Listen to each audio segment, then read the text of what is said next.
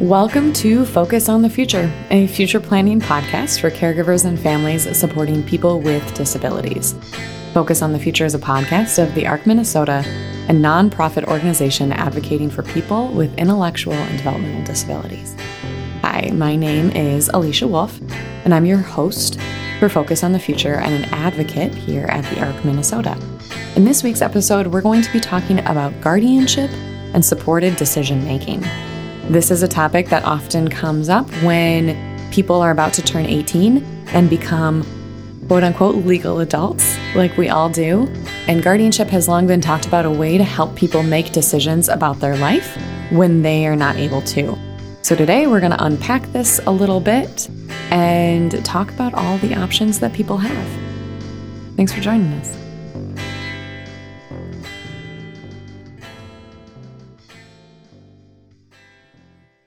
So where do we start in this conversation? Let's start by taking a moment to articulate what kinds of decisions you're the most concerned about.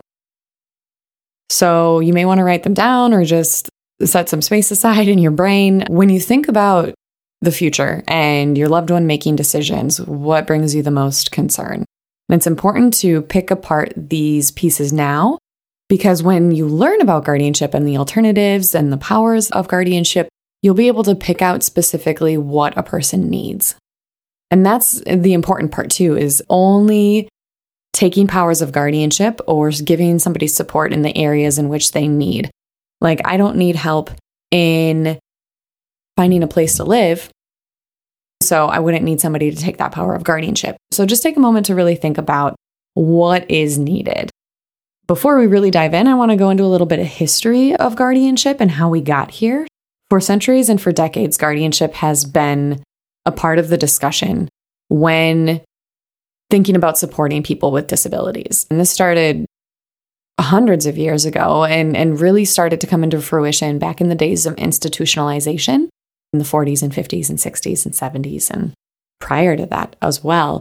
But when people with disabilities went to state hospitals, then the state would have decision-making powers over a person. And then that has stayed a part of the current conversation in supporting people with disabilities, because when anybody turns 18, we become a full legal adult and we're able to make all of our own choices and decisions. And so guardianship really became a conversation when people were saying, oh, well, people with disabilities don't have the capacity or the ability or the competency to be able to make decisions about their life. So we should remove those rights and then put them on to somebody who is considered a competent adult. So this has been a conversation for a really long time, that if you have a disability, guardianship is a needed process to happen.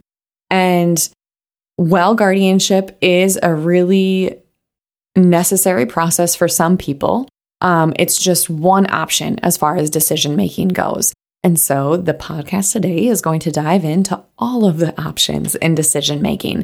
And I want you to know that I'm not here to place a value judgment on what decision for decision-making you and your family make, because I don't know each person individually. But it is my job to help people know that there are options. So since you have already picked aside what different decision-making help your loved one needs, now we're going to talk about what ways you can help your loved one make decisions in different areas. And so typically when I talk about guardianship, I have a whole hour-long presentation. This podcast isn't going to be a whole hour long because that's a lot of information. So I'm going to talk more high level about options in guardianship, and know that you can call the ARC, of course, anytime for any advocacy assistance. There is a webinar on YouTube that you can watch also for more in-depth information. And we also have an ARC guide to guardianship on our website. Our ARC guides are documents that advocates here at the ARC make and type up and explain a really complicated system into terms that the everyday human can understand. So our ARC guide to guardianship goes over alternatives as well as the powers of guardianship. So when we think about guardianship and what options we have, guardianship is one option, a full guardianship. Also, there's a limited guardianship. Guardianship, the court process, has 7 different powers of guardianship. And now this is in Minnesota. This is specific to Minnesota state statute. If you're in another state, I'm not sure what the powers of guardianship would be, but in Minnesota, you can do a full guardianship, which is all 7 powers, a limited guardianship, which is picking and choosing any of those powers that a person needs, and then alternatives. Alternatives are anything that don't require the guardianship court process.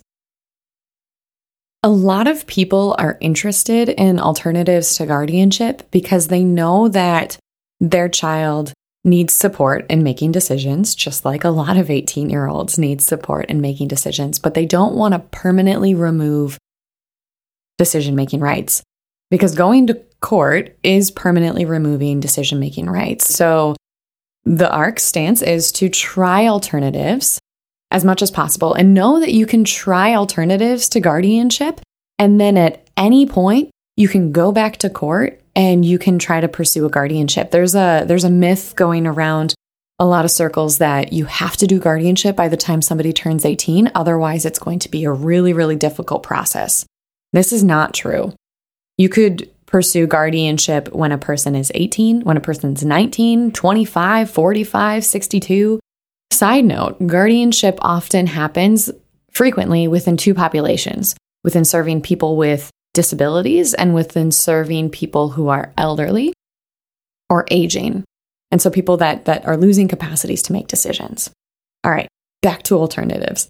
Alternatives are a good option for people who still want to help their child and support in making decisions, but not remove that right. Because the way that we make good decisions and learn how to make good decisions is by practicing that. I use the silly example that if somebody were to come in and say, "Hey, Alicia, I'm going to do your laundry and mow your lawn for the rest of your life," I'd be like, yeah, okay, cool. Go for it. I don't want to learn how to do those things then. And it's a silly example. And I use a silly example intentionally because without ever being pushed to learn how to make those decisions, I'm never going to learn how to make those decisions. And there's a lot to be said about feeling that power and autonomy over my own life and feeling like, oh, hey, this is my life. These are my decisions. And to feel a lot of power in that. We find that people with disabilities that don't have a guardianship are actually less susceptible to instances of abuse because of that autonomy and that power that they feel. So these alternatives, what are they? Just to list off a few alternatives. Some are a release of information. A parent can have their child sign a release of information for their doctor's office or for their school. So parents can still talk to doctors and psychologists and teachers and still get information that's needed.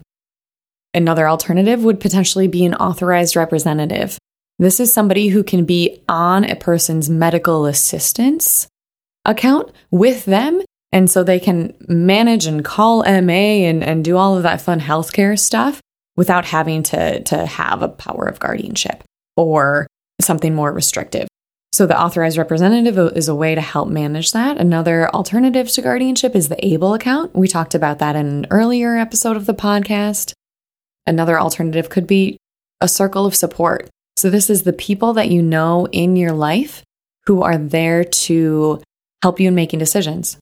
If I went out to my car today and I had a flat tire, I would have no idea what to do. I unfortunately never was taught how to change a flat tire. Now, this isn't something that is an incompetence of mine. I have the ability to learn how to change a flat tire and do that. It's just not a skill that I currently have.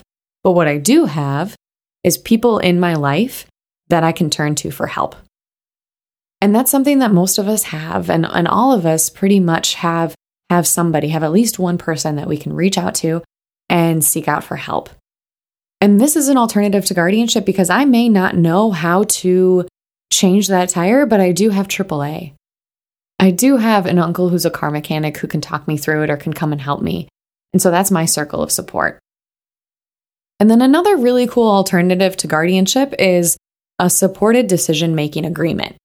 Now, a supported decision-making agreement is a term that the guardianship community is using a lot because guardianship itself is a substitute decision-making process, right? Because it's a substitute. Somebody else is being a substitute for that decision-making. What we're trying to move towards is supported decision-making.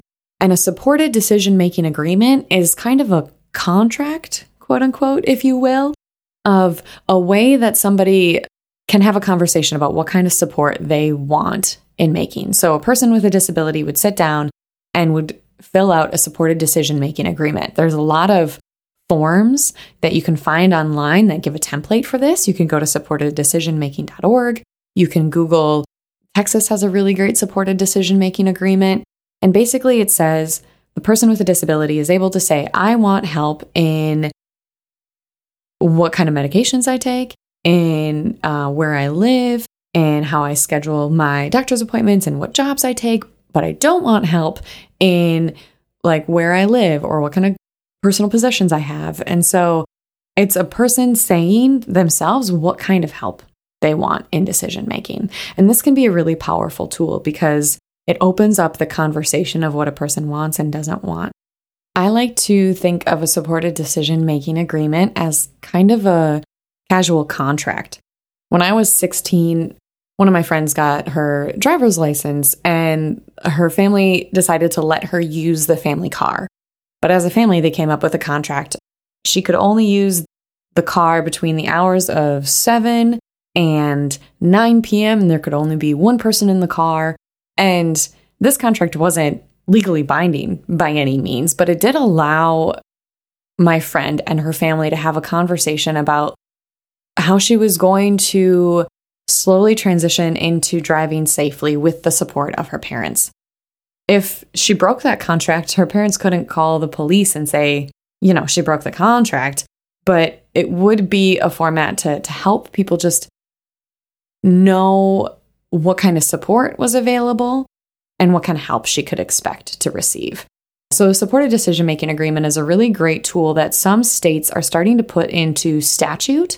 And Minnesota is actually trying really hard right now through a few different interdisciplinary collaborations to try to put into statute so that people with disabilities and people that need decision-making help have more options. Because right now, the only legal option to help people make decisions is by removing somebody's rights through guardianship. So we want to create more opportunities for people to get support in making decisions. Because when many of us turn 18, we're not making the best decisions about our life. And it takes a lot of trial and error and a lot of support to be able to make better decisions in the future. So to permanently remove somebody's rights through guardianship at 18, that can be challenging. It could be something that can be really hard for people. And so a lot of parents are saying, I want to support my child in making decisions about the future, but I also want to give my child the opportunity to make mistakes and to learn how to make more decisions in the future. Everybody has that capacity to be able to learn how to make better choices in the future. So alternatives to guardianship can be a great way to go about that. Now, let's say that you try alternatives to guardianship for a year. So your kid turns 18 and then you try alternatives until they're 19. Let's say it goes great. That's wonderful. You can keep doing alternatives in whatever way they work forever. Let's say that it doesn't go so well. You can go back to court at 19 or any other age and say, hey, we really tried alternatives. They don't work. We do need 1 or 2 powers of guardianship or a full guardianship. And then you can explain to the judge why this is needed. Judges are starting to ask the question now when it's coming to guardianship, what alternatives have you tried and why haven't those alternatives been enough to support somebody in decision making? It's starting to change the implication that people with disabilities need a guardian, and it's starting to say people with disabilities are competent and, like everybody, need help and support. And so tell me about this person individually, what works and what doesn't work. So let's dive in a little bit to the actual guardianship court process and what statute says. So guardianship in Minnesota is split into 7 different powers. Of these 7 different powers, people are required to choose only and exactly what a person needs in decision-making rights. So just for the sake of clarification, I'm going to list out the 7 different powers and kind of explain what each power covers. The first power of guardianship is determining place of abode, which is where a person lives. The second power is care, comfort, and maintenance. This includes academic services and vocational services, so job and school. The third power is reasonable care for personal effects. This is clothing and furniture, the belongings that a person has.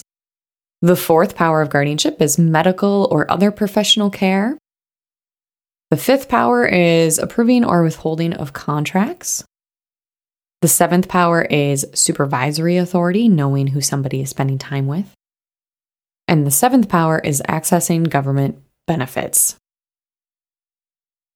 So these powers are all various different aspects to a person's life as far as decision-making goes. Note that the powers of decision-making for guardianship are different than the powers of decision-making for a parent. So it's different. And that's worth noting because a guardian only has the powers of guardianship that are covered in the 7 different powers. So sometimes it can get confusing for parents and for loved ones and for caregivers of what a guardianship is and what a guardianship isn't. Like what's a parent's responsibility and what's a guardian's responsibility. So you can always go back to these 7 different powers to know exactly what a person is required to give assistance with. Now, also, guardianship isn't something that is going to necessarily inherently fix or solve a lot of the issues that parents and caregivers would imagine that it would or would hope for it to. So let's use the for instance of the medical or other professional care power. So let's say as guardian, you are guardian of the medical power. Now this means that as guardian, you are responsible to set up any doctor's appointments or any therapy appointments. You can manage a person's medication and the dose of medication, and you can set all that up. So that's all the decision making for that medical piece. Now, this doesn't really extend beyond that. So you can set up all of the best therapies, and a person can go and refuse to talk to the therapist. Or they can just refuse to go because people still have those civil and constitutional rights. So it doesn't necessarily fix all of the things that people would think that it would. You can set up the perfect IEP for somebody, but a person could still say, hey, I don't want to follow that IEP. I'm not going to show up to school. And so there's little intricacies and things to consider, and please call us and we'd be happy to chat with you through all of these.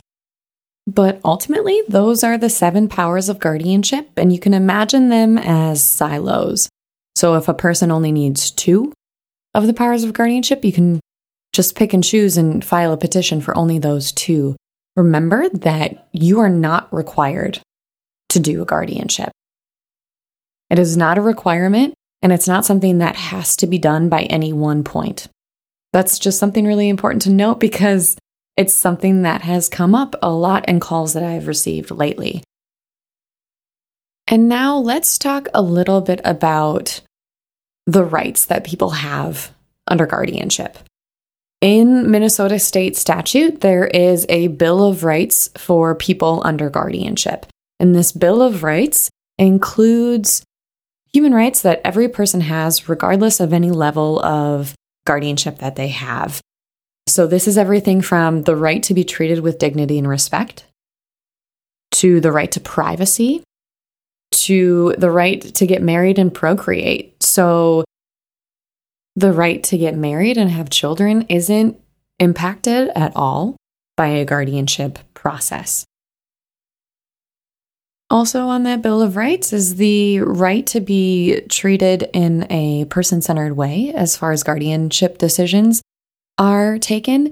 And what it means to be person-centered is by giving somebody real due diligence in what they say their desires are and what their hopes and their dreams are. And so as a guardian, it is a person's responsibility to hear what a person under guardianship wants and to do their best to try to make that a reality. So if a person wants to, say, own a gun, it is the guardian's responsibility to have a conversation with the person about what it means to own a gun, why they want to own a gun, what they want to do with that, how to be safe in doing that. And so to really have that conversation with people and to really see from the person's point of view why they want that. And so it is the guardian's responsibility to really do due diligence in looking through that request. Being person-centered also doesn't mean that if a person requests to have something, then yep, okay, absolutely.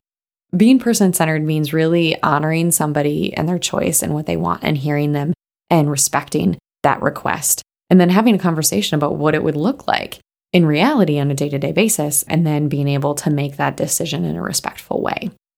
And it doesn't necessarily mean that you have to say yes to that request. You know, it may end up being that getting a gun just isn't a really good choice, as a parent may suggest to their child regardless. But being person-centered does mean being open to the conversation and really honoring somebody's desires and hearing people, just like we would all hope from our friends and our family. So being person-centered, again, is the duty of a guardian, and to help people learn how to make choices moving forward, because everybody has the capacity to be able to make choices and to learn. So that's basically what I want and what I hope for people who are listening to this podcast today to take away, is that guardianship has been a conversation for many, many years when it comes to supporting people with disabilities, but it's only one option. And there are other really wonderful options like alternatives to guardianship or limited guardianship if a guardianship is even needed. Too often we just assume that people need a guardian and don't question ourselves into like, why are we assuming that? You know, some people may actually need a guardian. People who have really complex medical conditions or people that have really significant needs may need a guardian. But when we look at overall people with disabilities who fall into that category of needing that level of decision making, it's pretty minimal. So get creative in how to help somebody making decisions about living their life, because people are competent and can make decisions and do have the capacity to be able to live really wonderful lives. And that's really overall what this whole podcast series is about, is how can we empower people to live their own life, make great choices, be happy, and feel supported by friends and family, right? And guardianship is just one part of that. Now, next week, we're going to be talking about successor care and sibling support, which flows into this conversation, I think, pretty seamlessly. So tune in next week for when we're going to have that discussion.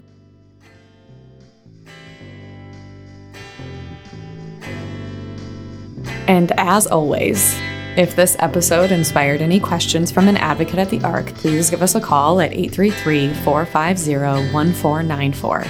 We are always here to answer any questions. As I mentioned before, we have a webinar on YouTube called Guardianship Options, and it goes more into depth into all of the stuff that I touched on today.